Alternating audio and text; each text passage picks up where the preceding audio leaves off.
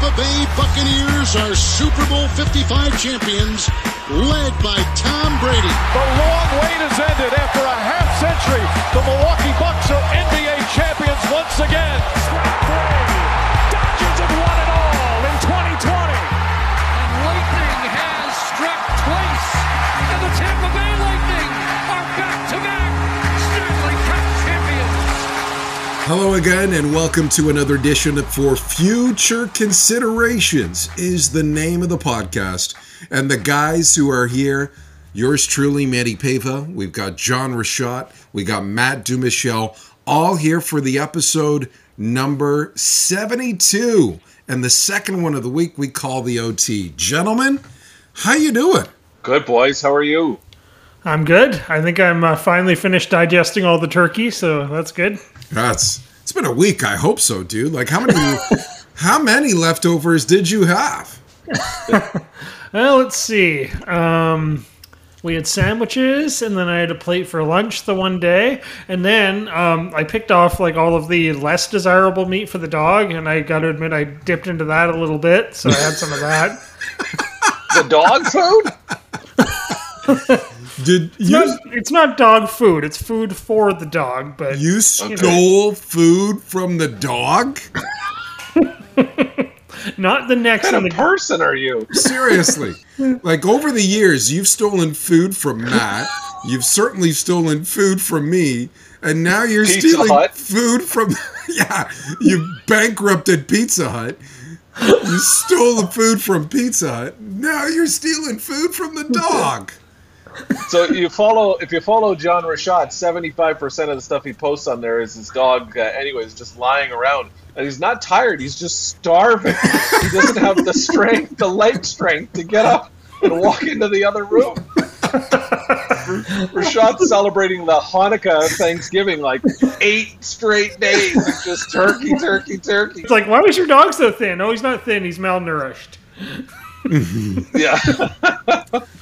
Now we know why. You steal food from the dog. One dog in the house, and somehow that dog is the last one to the food dish. I don't know. I don't know how that works. John, I know we used to call you a dog back in the day, but this is just taking it to another level.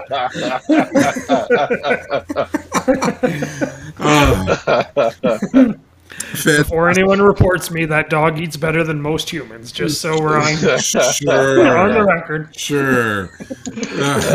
A disclaimer. I'm glad you put in that disclaimer there. Does your dog have a human pillow? Because mine does. With a pillowcase that's on all right. So, wait a minute. Do you think where is that pillow? It's on the couch.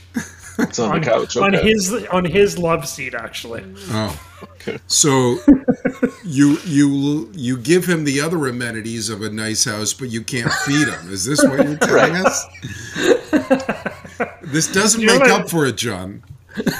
You know what I love, though, is my wife is like, that dog has you wrapped around his little finger. You spoil him rotten. And then I come home one day, oh, he looked like he was tired and uncomfortable, so I gave him a pillow. And then I come home the next day, oh, the pillow wasn't the nicest, so I got him a pillowcase. Oh, my God. Wow. This is like an all-inclusive for this dog. He shows up, he's got all you can drink, walks 4 times a day, your own love seat, your own pillow. Just hope you're not hungry. Which one is really your life partner, Jill or the dog? Like, what's going on? Oh man, guys, isn't it this the best time of year for sports fans? We got hockey started, we got basketball starting, we got football season, we got the baseball playoffs. It's fantastic for sports fans, isn't it? Yeah, this is the best. Right when you roll around like end of March and early April, and this time of year when everything else starts kicking off. And I normally go baseball heavy, especially at the beginning of the hockey season because of the baseball playoffs. I'll normally watch the playoffs a little bit more than the beginning of the regular season, but and there's been some great baseball like we talked about earlier in the week. But this is a potpourri of sports activities, something for everybody. What about you, John? You love this time of the year? Yeah, absolutely. Thanksgiving Monday was so good with all that baseball and then preseason hockey, and just great. You know, I love it. It's not every time you get to ride on a junior hockey bus. I was with the Spitfires last week, and we're watching a baseball playoff game driving to Sarnia. Like, you're not like some of the movies are great on the bus, but you know you can do without watching Slapshot for the 13th time, right? So. Having a baseball playoff game to watch was pretty outstanding on the ride. Hey, ever seen Talladega Nights? I think I've been on a team bus and seen that movie about 43 times. Unbelievable. Which one do we got? Oh, I know, Talladega Nights. Yeah, it's as if they don't take the DVDs out of the compartment up above the seats. It's the same movies year after year after year. Like, hockey players are like your 3-year-old kid who wants to watch Frozen for the 400th time. Yes. Yeah. Yeah, that's exactly what it is, John. Or your dog in a pillow. Is it one of those pillows that has a remote control on it too to like increase or like the thickness, or he's got one of those beds that you see in the commercials that twist into all kinds of positions? The massage pillow. Yeah. Well, this is our second show of the week, right, boys? Yes. Go back and listen. Wednesday morning is episode 1 of the week, episode 71 in the fine history of For Future Considerations. And that's normally the debate show, so that's when Manny gets proven wrong time and time again. And now we release this one out when we always have somebody come on here that knows a lot more about their profession than we do, and we get to learn from him. Yeah, you wish I was wrong.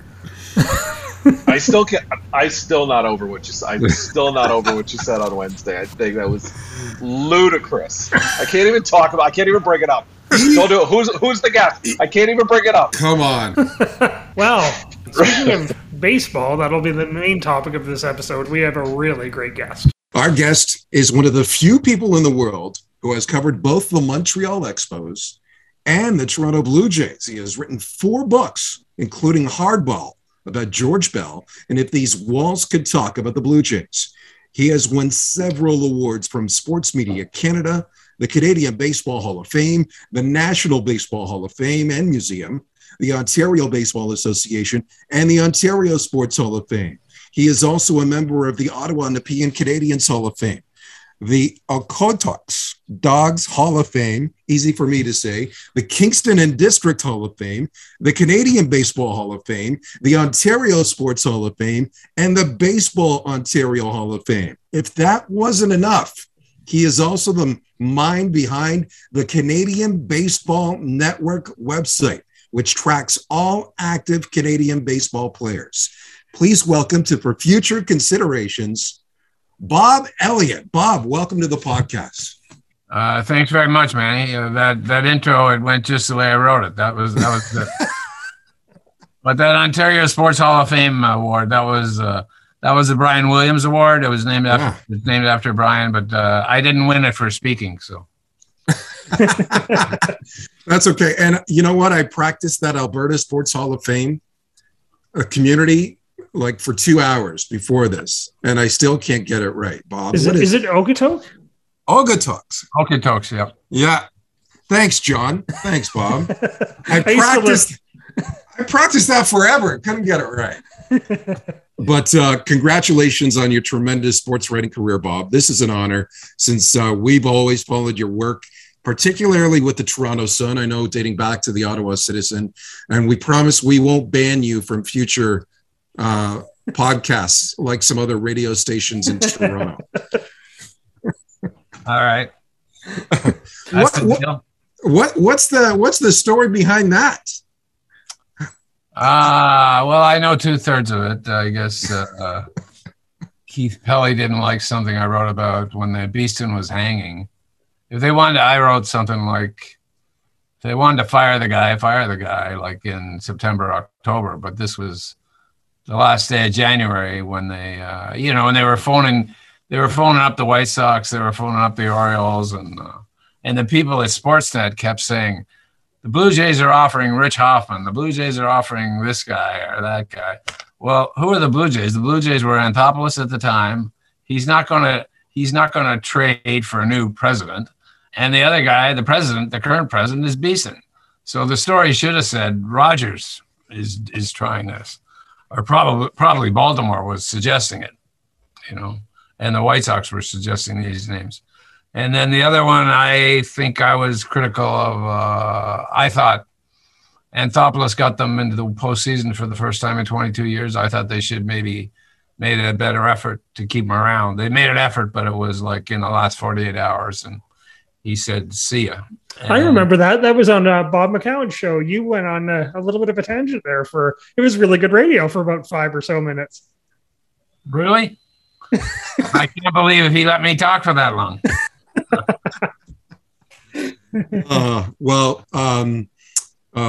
It's amazing. We'll never ban you, of course, and we're just thrilled that you're on the podcast here. How many times is it just Toronto Sports Radio that has a love-hate relationship with you, or is there other radio stations? No, I just think it's the fan, and to be clear, it's not Bob. Like Bob phoned, of course, the night of the first one, and he said, "You're an idiot. He was an idiot. Don't worry, I'll settle it."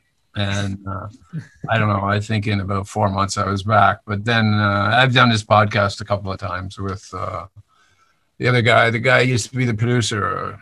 John Shannon. Yeah.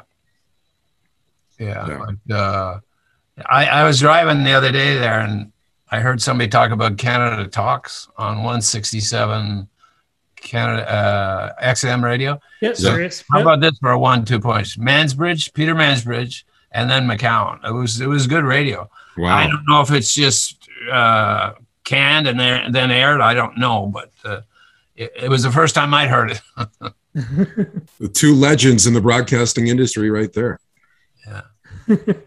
We have lots to talk to you about you. Can you tell us about your decision to start the Canadian Baseball Network and how long you've been involved with the website? Well, it started, I think the year was 95. I'd been doing it for 5 or 6 years. I'd run a top 10 list for the draft. So this year in 95 or 96, whatever it was, I submitted the story, and the number 1 guy was from Quebec City, the number 2 guy was from BC, the number 3 guy was from BC, the number 4 guy was from Alberta, and I forget where number 5 was.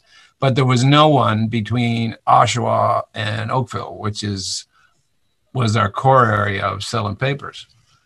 So I tried it about a week later when a different guy was on the desk, and I didn't get past him. But he said, "Why don't you take it over to Mike? He's working at Canoe." I said, "What's Canoe?" He said, "Well, it's the new internet site we've got." I said, "What's the internet?" That's how old long ago it was. So I took it over to Mike, and it was like, "Yeah, sure, we'll run it." And then it was like, "Why don't you find out how many Canadians are in college?" And that list, I think I asked Bill Bykowski with the Blue Jays, "How many people do you think you're playing?" And he said, "Oh, it's about 100, but no way you'd ever figure it out." So I took that as a challenge. And I think the first year I got to 490 or something. And now it's over 820 or something. That's amazing. In the States, That's amazing. Do you have any time to watch Major League Baseball, or you? It's usually on in the background. I watch the replays. Yeah. Like, how closely did you watch this past season? If you're following 800 guys in every different level of baseball. I didn't see every game. I think I only got to 4 games. I didn't see any game. I wasn't in person at any games last year, of course, but it's you can, that MLB network, they do a fabulous job with the rundown, and it doesn't matter.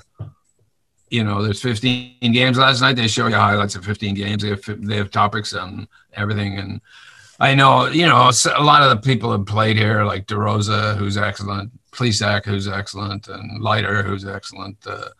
And, like, I get a kick out of it. They'll say something, and I'll send them an email, and, you should have said this, or maybe this. And DeRosa, his first year after getting out of baseball, he played 1 year here. And So I said, do you want some help? He said, yeah, I'll take any help I can get. He says, but let me ask you something. You don't do TV. I said, no, I get nervous. I sit hunched over, I mumble, and I'm not photogenic. So he says, well, what have you got to offer? So I said, well, I'll watch it a couple of times and I'll email you. And he said, okay. So you're supposed to sit on your coattails of your blazer, your sports jacket, so it doesn't get all bun. So I caught him doing that once. And then one time he says, when you drive to the ballpark, you got to know this. And then about 3 minutes later in the same segment, he said, when you drive to the ballpark, you got to know this. So I emailed him and I said, look, unless you forgot something, you're only driving to the ballpark once. So I said, don't be saying it twice. You can say it tomorrow, but you can't say it twice a month. So they interviewed him. I don't know, I forget where it was, but they asked him if he was getting any advice. He says, you wouldn't believe the advice I get from people who know nothing about, who will never go on TV, but they think they know everything. That's fantastic. He's like the star of the morning show. I didn't know he was going to be that. He's blowing past a few of them, you know. Yeah, he's come a long way in the broadcast. Yeah, he certainly has. Yeah, I love MLB Network. That's probably the best league operated channel out of them all by a mile. It's so good. What do you think of the game itself these days? Well, it's not the game I grew up watching. It's like the three true outcomes. Everybody's trying to hit a home run, or they strike out, or they walk. When the Blue Jays in 2015 and 2016, Batista fine, Encarnacion fine, but you had guys like Kevin Pillar swinging from their butt, you know, like Ryan Goins. There's lots. Donaldson was okay, you know, try for the home run, but there was zero two-strike approach. The only guy I'd say has a two-strike approach that I've noticed this year is Bichette. He gets rid of the leg kick just to keep the ball in play, and he fouls off a lot of. You can't. I don't see how, like people say, the analytics will say, a strikeout's the same as an out. It doesn't matter if you strike out or whatever. Well, if there's a man on second and nobody out, you could have a strikeout or a ground ball to second base and to get the guy over to third. I know which one is better. I think we all do. Yeah. Next day it's a fly ball and it's 1-0 or whatever. Yeah. So. Yeah. Bob, we've talked about possible changes to the game on this podcast. You know, like how do you shorten baseball games? Like some of them are going 3.5, 4 hours long. If you were commissioner, how would you change the game? They tell me that pitch clock is working down in the minors. It's working very, very well. Jason Stark, I saw him do a piece on it. But tell you the truth, the only games that really bothered me, you went to the game you went to the ballpark to see a game. The only ones that really bothered me were those Yankees-Red Sox games in the postseason when every third pitch should be a trip to the mound. And, you know, I remember Gagne's line. He said, when he was with the Dodgers, he says, you'll never see me doing this. And I said, why not? It was just starting then. I think it started after Will Clark's home run. He read the lips of the pitcher, Lee Smith, I think it was. Okay, inside fastball, and he pulled it, you know. But I asked Gagne, well, why won't you have to cover your mouth? He says, well, hopefully I'm speaking to Russell Martin, and we'll be speaking French. Like these ideas that they're coming up with, Bob, like moving the mound back. I don't like that. I don't. Yeah. I think he's going to ban the shift. Like two guys on between second and third, two guys between second and first. I think that would help. So get rid of the shift? Yeah. How many great plays do you see? Defensive plays. Like, you guys are probably old enough to remember Brooks Robinson or Greg Nettles or Scott Rowland, for example. Yeah. Every ground ball is right at a guy. Like I remember Hurdle about 3 years ago. He said, I'm sorry, you hit a ball right up the middle, over the mound, through the pitcher's legs. That ball's into center field, and it's a 2-run single. Nowadays, there's an infielder standing right there. Yeah. Yeah. And I mean, even Epstein, when he stepped down from the Cubs, he said, in our effort to win, we made the game more boring. And the guy I like is Billy Ripken on there. He just knocks the crap out of everything, anything new, you know. I know. I guess I don't think I'd be as old school as he is, but he makes some very good points about like how the defensive war, and he explains it and debates it. You know, he's pretty sharp cookie. I hate the shift. Yeah, I hate it. So if you were in management, not everybody can be like Ted Williams. They said, "What are you going to do about that?" Was my father's favorite player. He says, so he hit a ball 15 rows up, and he says, "Shift that."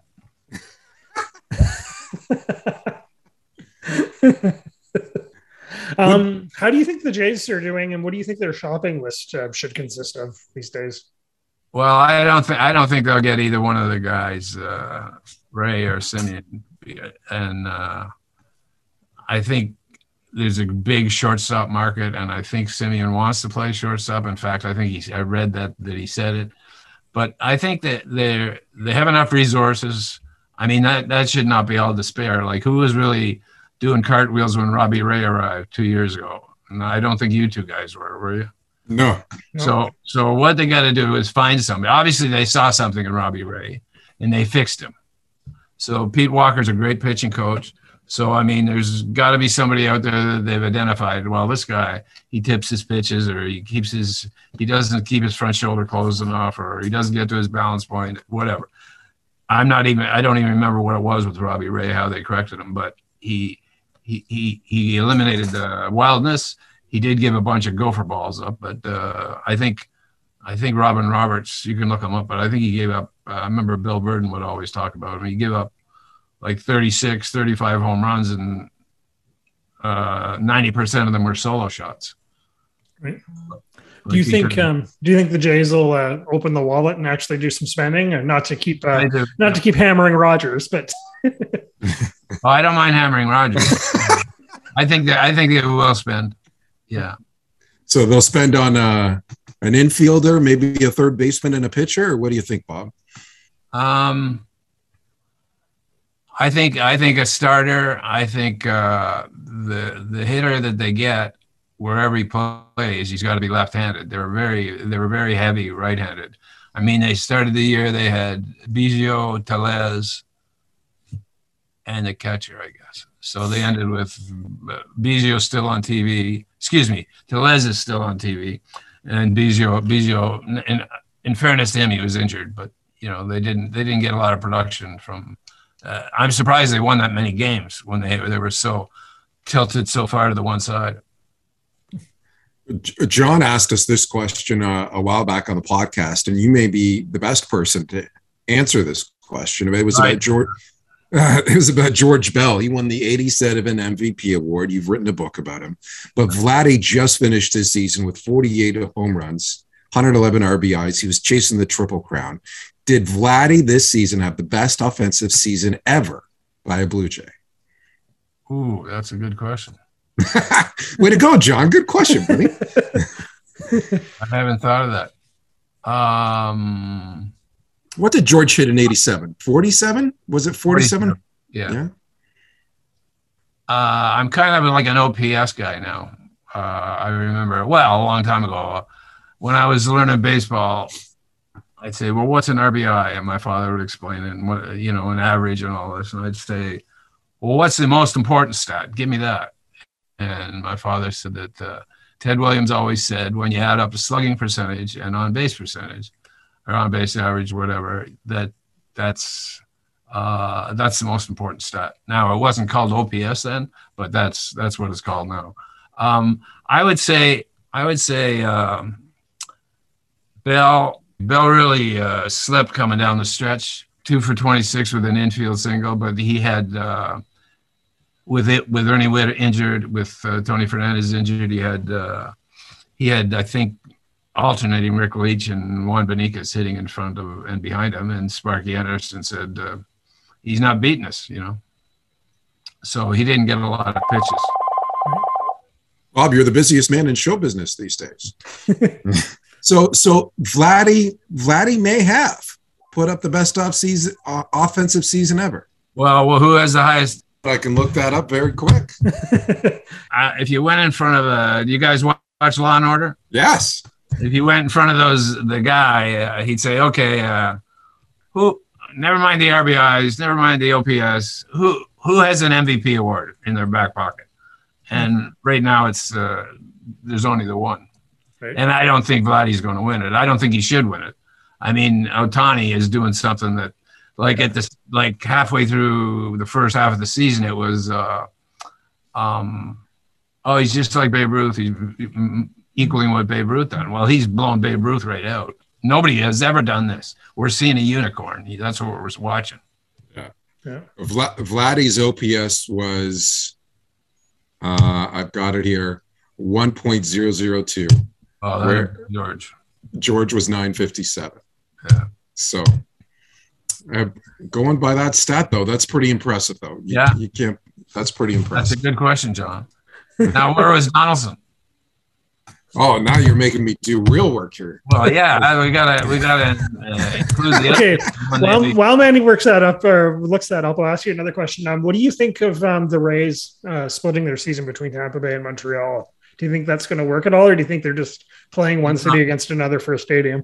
They're trying to leverage the plan into getting a new ballpark from Tampa. I think St. Pete. It's an older demographic, and they don't get all the young people are on the Tampa Clearwater side, and they don't get too many people. Their fan base is not from St. Pete's, and it's an awful ballpark, as you guys know. Yeah. But I don't think the Union would ever go like the Blue Jays played in Dunedin, Buffalo, and Toronto. And if it was season went another month, they might have been in Moosonee. But the thing is, I can't see them allowing them to go start a season going into it saying, okay, Kevin Kiermaier, you got to, for the first 3 months, you got to buy a condo in Clearwater, or maybe he's got a house down there, but you got to rent another one in Montreal. And I can't see the players going for that. It's not like Minneapolis and St. Paul. Years ago, they used to play some games in St. Paul, some games in Minneapolis. Well, that's like Toronto and Etobicoke, Right. Yeah, you're right. They're absolutely leveraging that for the ballpark. I can't see that happening. But what was it about having baseball in Montreal, and why do we miss it so much? Oh, the atmosphere. The atmosphere was, I mean, you could get 17,000 people in there, and it was outside of a postseason game in Toronto. It would beat anything Toronto has to offer. Now, I will say they tend to drink a little bit more in the stands in Montreal, and those yellows, if you were sitting in the middle, and they'd bang the seats, and they made an awful racket. So I mean, I don't think the Skydome or Rogers Center it doesn't really have that extra acoustic effect, or they need someone banging a garbage can. Yeah. Josh Donaldson's OPS, by the way, in 2016, 1128. Oh. He beats Bell and Vladdy by a landslide. Well, there you go. There's your winner. Naughty. Look at Bob coming out of left field with a completely different answer. That's great. Bob, we could talk to you forever, but like who are some of the most memorable interviews that you had? Would like David Wells fall in that category? David was interesting, yeah. I remember I was in Cuba, and I got on the Marriott shuttle, and the driver said to me, he said, "Did you hear Cruise died?" And I'm thinking, oh, Tom Cruise, oh, that's terrible. And I went over to the front desk to check in, and then I come back, and the guy's guarding my bag, and he said, "Oh, Steve Olin died too. Remember that boating accident? It was Tim Cruise." Yes. So anyways, I phoned over to Dunedin, and Ken Fidlin was there, and he said,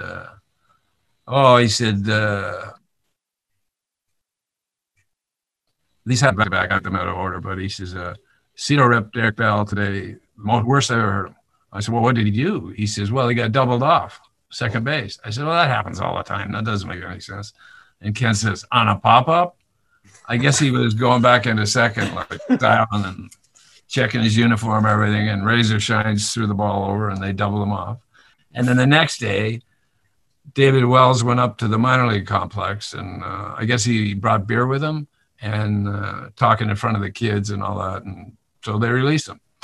So I forget where we were. We were playing, Toronto was playing it was like when they used to go, it might have been in Houston. Like it was a exhibition game, like the way they go to Montreal nowadays. So I hear that Wells is signed with Detroit. I said, hey, Boom, what are you doing? He says, I'm eating Little Caesars pizza and watching basketball. I said, well, didn't you just sign with Detroit? He said, yeah. I said, well, the guy from Domino's owns it. He said, oh, change that. I'm not eating Little Caesars. I'm eating Domino's pizza. Oh, man. Bob Elliott is our guest here on For Future Considerations. Great conversation so far. What's your most... Where'd you guys get the title? It was the brainchild of our partner, Matt. We wanted to come up with a... Well done, Matt. Oh, you didn't show. Thanks. Okay. Yeah, he didn't show. Pulled the shoe. But we wanted to come up with a sports analogy that works across all sports. So yeah, that works. It does. You've covered several World Series. Which one stands out for you? I would say 1990 in Minnesota when Morris pitched the... What was it, 10 innings? Yeah, 10 innings shutout. And Kelly tried to take the ball from him, and he said, I'm not giving you the ball. And he was going to go out for the 11th, too.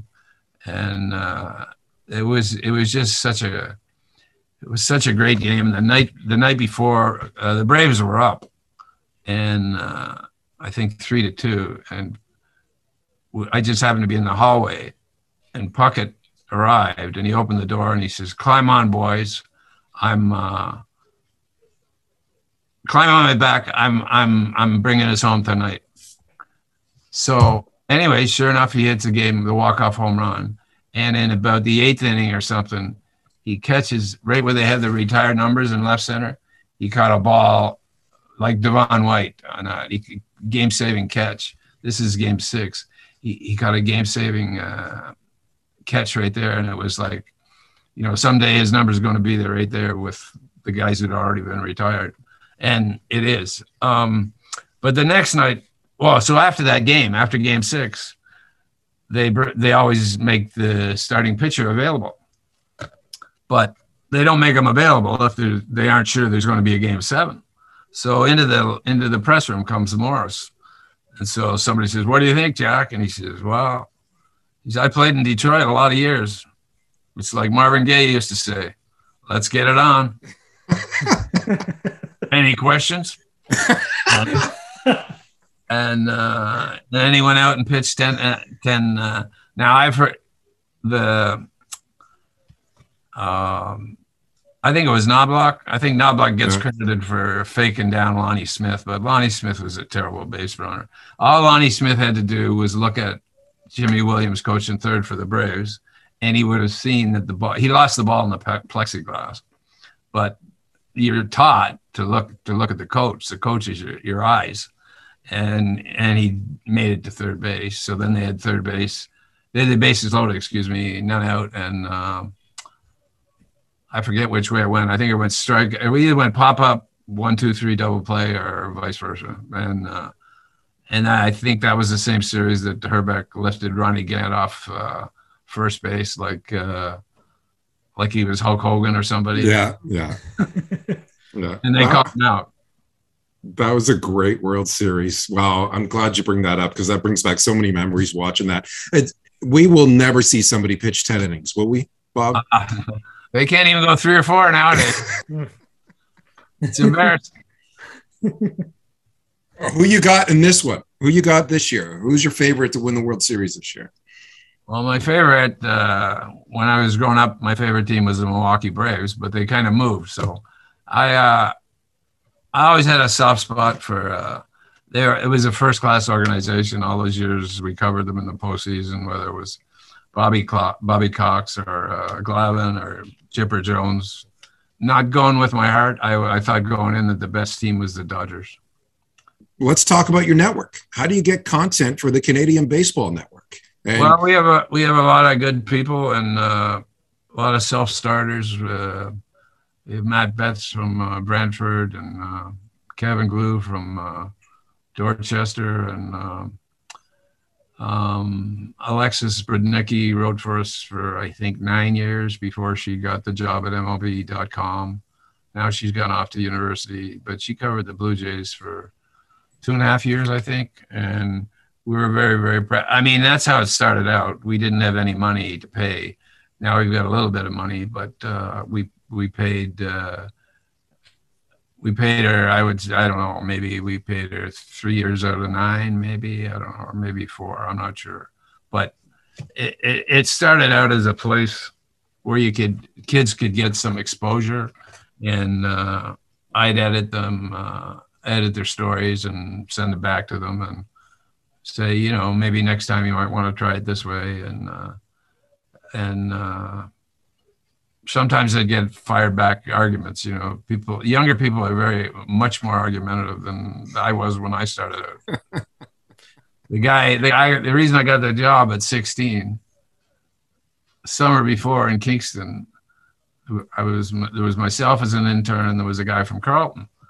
So anyways, the spot opens and for a full-time job, 4-man staff, and he says, do you want the job? And I said, yeah, sure. I said, I'll take it as soon as school's out. He said, no. He said, I'll give you 2 weeks. But and this is February.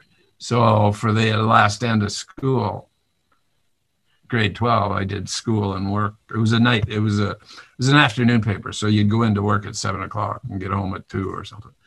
But anyways, I said to the one guy one night, we were out for dinner, and I said, why on earth did he pick a punk like me over the guy from Carleton? And he said, well, you remember last year when we said, okay, we're not going to say last night, we're going to say Wednesday night from now on? I said, yeah, I remember that. He said, well, the guy from Carleton wanted to know why, and he wanted to have a debate. And then the other thing, we had to have the score in the first 3 paragraphs. I said, okay. And because we'd write about all these local leagues and baseball and softball and amateur sports. And the other guy argued with him. He says, and I remember hearing that he said to him, he said, this is not a democracy. I am the dictator of this sports department. And like Wednesday night or last night, who cares? He said, you didn't have to be told twice. You just did it. I said, oh. So that was I don't know. I knew a little bit more sports than I knew. They had the first time I started writing, I walked in and the headline was up and it said, Cincinnati moves to within half game of AL lead. And then, so then Yankees win on pass ball, P-A-S-T.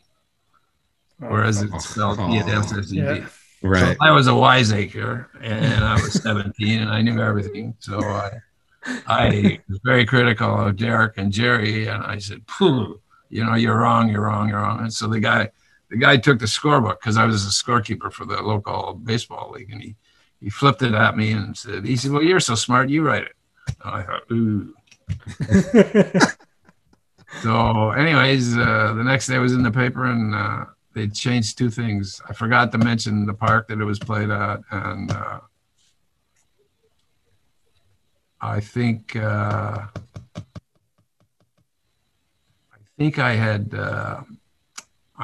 forgot. They used to like to. It was local, so they used to say, "And the next game is going to be Friday night between A and B." Sure. And I forgot to do that. And the guy told me to do it, so that was my fault. But they were the only 2 things that they changed. How long ago was that, Bob? Well, I would have been. He's got a picture. I had my first byline in '66. 66, and it's framed behind you there. Yeah, they gave it as a gift. It's not hanging, as you noticed. It was a mini basketball game. That conversation about past and Cincinnati, that probably was 64. Wow. But you could follow the direction, and you got the job. Yeah. Yeah. And not only were you a good writer, but you were a pretty smart man back in the day. I was way over my skis. These guys were, 50-year-olds, 40-year-olds, and I'm some teenager, But look at you now as legendary Hall of Fame sports writer. Like, come on. And now you're giving that expertise to other writers. Yeah, I got honored at St. Mary's, and some guy, I think he was from London, he asked me, he said, what are you going to be proudest of when everything's said and done? And I said, you know what? I said, I've never been asked that, but I think it would probably be the fact that, like, when I started writing about Canadian baseball, there wasn't a lot of guys writing about Canadian baseball. That day in St. Mary's, we had 7 writers there. Kevin was there, Alexis was there, Danny was there, JP was there. It was great. That's something, I'm on the other side of the hill, as they say, but these guys are going to hopefully continue, to go on and continue to write, So you created an industry, really. Well, it's not a good time for the newspaper industry, as we all know, but I think there's always going to be, there's always going to be a TSN website or a Sportsnet website, or there's always going to be room for the spoken word. Like, you look at all the Blue Jay blogs there are now. Like, I don't know how there's time to read them all. I skim the first 3 graphs, or then I go right to Henderson is very good, and the guy Tom Dakers is very good. I like him too. And the Sports Illustrated just started covering. There's a young guy named Bannon. I think he's very good too. I guess he's local, but no, he went to McGill, and then he went to Syracuse. Yeah, which is a big time journalism school. But just like you helping the writers on your website, the Canadian Baseball Network, you're helping profile all these young baseball players. Yeah. On the website as well. There's sort of a bit of a cohesion there, isn't there? Like we were doing our homework. There's almost 20 Canadian baseball players in the majors this year. Mm-hmm. And that number seems to be growing. Like, what do you credit for that, Bob? And how do you see that number continuing to grow? Well, I think I credit, I think the year was 98 or 99, but Greg Hamilton, he took over running the junior national team in Ottawa, and it was Morneau's first year or last year playing with the junior team. So it was 99, and he took the team to Florida. And so what they do for 8 days, they play the Washington or the Expos or whoever, the rookie league guys, the first and second year pros who were down there. And they would just get beat up terribly, like 18-1 in the fall. But then they'd go back in the spring when they're playing the guys that just were drafted, like high school guys and that. And, they'd lose 4-2, and they might win one once in a while, and they'd go to the Dominican. So now he's up to 3 trips. So I remember a guy telling me about Laurie, why it was a Seattle scout, why he was so confident in drafting Laurie. He said he's had 300 at-bats, and we've seen 260 of them against 90-mile-an-hour pitching. So he says, I go into Pennsylvania to see the best pitcher in Pittsburgh face the best hitter. You know what happens? I said, no, what happens? I said, who wins, the pitcher or the hitter? He says, the coach of the pitcher tells him, don't throw him a strike. So I waste my time. He says, these first-year pros, they don't know who Brett Laurie is. They're just some knucklehead Canadian, down here getting out of the snowbanks. And he says they'll just throw a fastball. And the one day, the great story, they're playing a doubleheader in the Dominican, and he had 2 homers to left, 2 homers to right. So Bill Bykowski turns to the guy. He's coming up for his final time, and he says, there's an older guy there, about 80. He says, well, old timer, what do you got for this guy? He says he hasn't hit one out to center. So first pitch, boom, out to center. So they're all laughing. They turn around and they say, what do you think? He says, well, I got him between Lou Gehrig and Babe Ruth, but I might be a little bit light. So, I mean, Laurie didn't work out, but Laurie was a man in a hurry, and he was his own worst enemy. It's a shame, but he was a talent. Milwaukee saw him as a first rounder, and he played here. I don't know what would have happened if he hadn't got hurt. Like, he played like Walker played. Like, it's 10-1, and he's in at Yankee Stadium. He's diving into that photographer's well, which the new stadium, it's like about an 8-foot drop as opposed to like a 4-foot drop. Right. Wow. And the talent level of the Canadian baseball is just getting better and better. Yeah, I figured there was only 20 rounds last year, but they had 18 guys picked or something and signed. It was one of the best drafts ever. It was I think Rod Black's son got $2.2 million, and he did not even get a sniff out of high school. Like, nobody drafted him or anything. The boy from Heidelberg, Calvin Ziegler, got $950. I keep track of the guys that, the guy signs for $5,000 a pair of cleats. I don't keep track of it, but if you get to six figures, I keep track of them. And I think San Diego and Seattle are the biggest spenders. I think Toronto's about seventh. Wow. On six figures on kids, but because sometimes if a guy's flunks out of school or he's a university senior, he doesn't have any option, he just wants a chance, he said, hey, I'll take $1,500 on the plane ticket. But I kind of find it not too cool to write the guy gets that. I'd rather write about the guy getting $2 million. And who didn't get a sniff before, right, Bob? Yeah. It's the CanadianBaseballNetwork.com. That's where you'll find some of Bob Elliott's writing and some great profiles on the future baseball players, homegrown in Canada. Bob, we could talk forever, but we really appreciate you making time and talking to us here on For Future Considerations. Thank you very much. No, thank you guys. I appreciate the call and the interest. Our thanks again to Hall of Fame sports writer Bob Elliott for joining us on the podcast. A great conversation. I know, Matt, you couldn't take part in the podcast, but as you heard, he loves the name For Future Considerations, and we gave you props for it. So he knows you pulled the shoe, but he really loves the name. I've known you guys for 20-something years. That's the first time you said something nice about me to somebody else, so I appreciate it.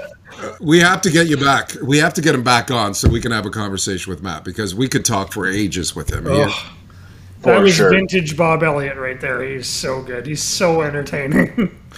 We had to look up the numbers again, and I actually was wrong. I had the wrong OPS for Josh Donaldson, and Vladdy had the highest OPS between him, Bell, and Donaldson as we debated the best offensive season ever by a Toronto Blue Jay. But Bob had some great stories too. So about David Wells, about covering the World Series and Jack Morris, and just some fantastic stuff. Yeah, he's awesome. All kinds of content that you could come from Bob. I'm fortunate enough to have crossed paths with him a couple of times and not had direct conversations, but he's always spinning tales in every media room I've ever been in. So he's the guy that you latch on to for sure. And I love the fact that he joins me in saying that he hates the shift. Let's get rid of the shift. Let's get rid of the shift in baseball. And then he said I had a good question, except I didn't ask it. Manny asked it for me because I missed it in my notes. So Manny caught it and asked him the question and gave me credit for the question. So that was nice. I'm just handing out credit for everybody. My goodness, You guys just, I'm telling you, we're handing out like turkey at the Rouchot house. But not to the dog.